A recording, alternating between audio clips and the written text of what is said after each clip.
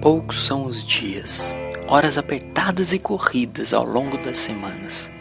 Vida às vezes monótona, pessoas mudando e trazendo à tona sentimentos mundanos. Pensava que fácil era estar aqui. Achei, apesar, que não iria superar os dias ruins. Ousei até pensar em retornar pelo caminho, pois tinha chego ao fim. Até me dar conta da situação em que me encontrava, no que demonstrava, eu não sabia escolher. Dava a ideia de que não aguentava, que estava pronto a retroceder. Mas os dias passavam despercebidos, às vezes iludidos por uma ausência de afazeres.